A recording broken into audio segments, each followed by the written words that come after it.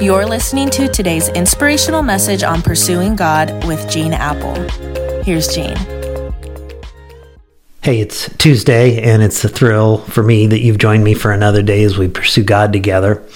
Over the next few days, we're gaining a deeper understanding of who God is by studying some of his different names that the Bible revealed. Names reveal things about his character.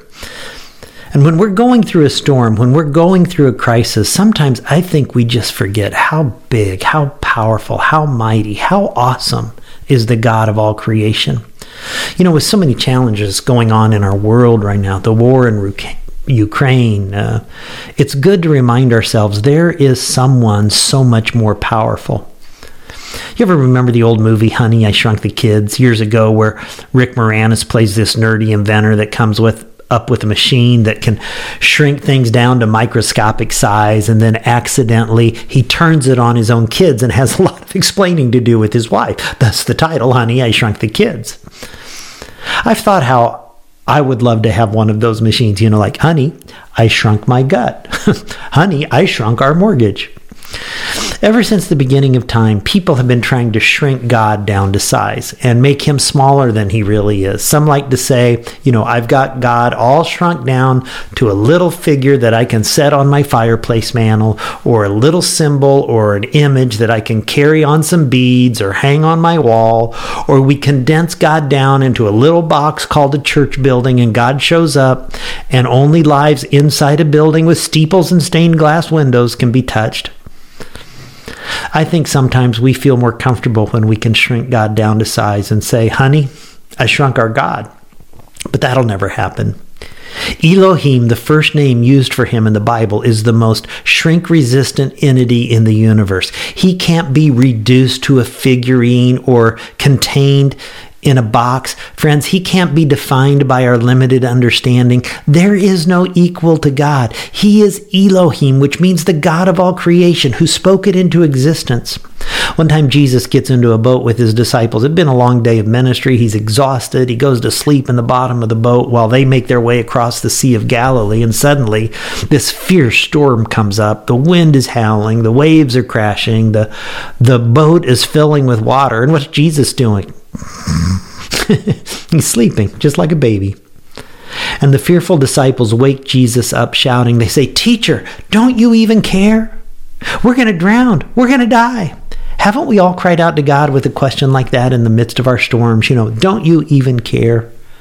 God, we worked so hard to build this business, to get this job, to buy this house, and now we're bankrupt and it's all falling apart. Don't you even care? God, these were supposed to be the best years, the retirement years, but the chemo, the stroke, the undiagnosed medical issues. Don't you even care? We all have had questions for God like that, right? But Jesus gets up from his deep sleep, and while the waves are beating on the boat, the water is pouring over the side, the rain is pelting, and while the disciples are freaking out, he says to the storm, Peace, be still, and whoosh. In an instant, the sea is like glass. And the disciples were absolutely terrified and asked, Who is this man that even the wind and waves obey him? I love how they were frightened by the storm, but then they're also terrified of someone who could calm the storm.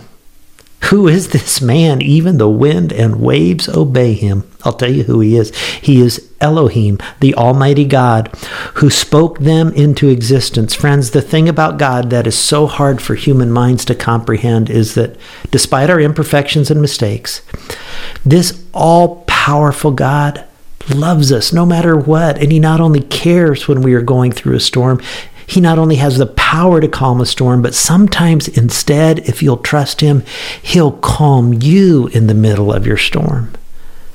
And maybe today he's crying out to you, Peace, be still. So trust him, because he's in control. And even the wind and waves obey him. God, I know some of my brothers and sisters today feel like they're in a storm, and they are, and it's real, and the waves are high, the wind is strong. The rain is pelting. And God, I pray that you'll calm their storm, or that you'll calm them in the midst of it to know that you are ultimately in charge. Thank you that we never have to face a day, an hour, a minute, a moment of life without you. And we lift our prayers today in Jesus' name. Amen. Hey, hope it's a great day. Catch you back here tomorrow.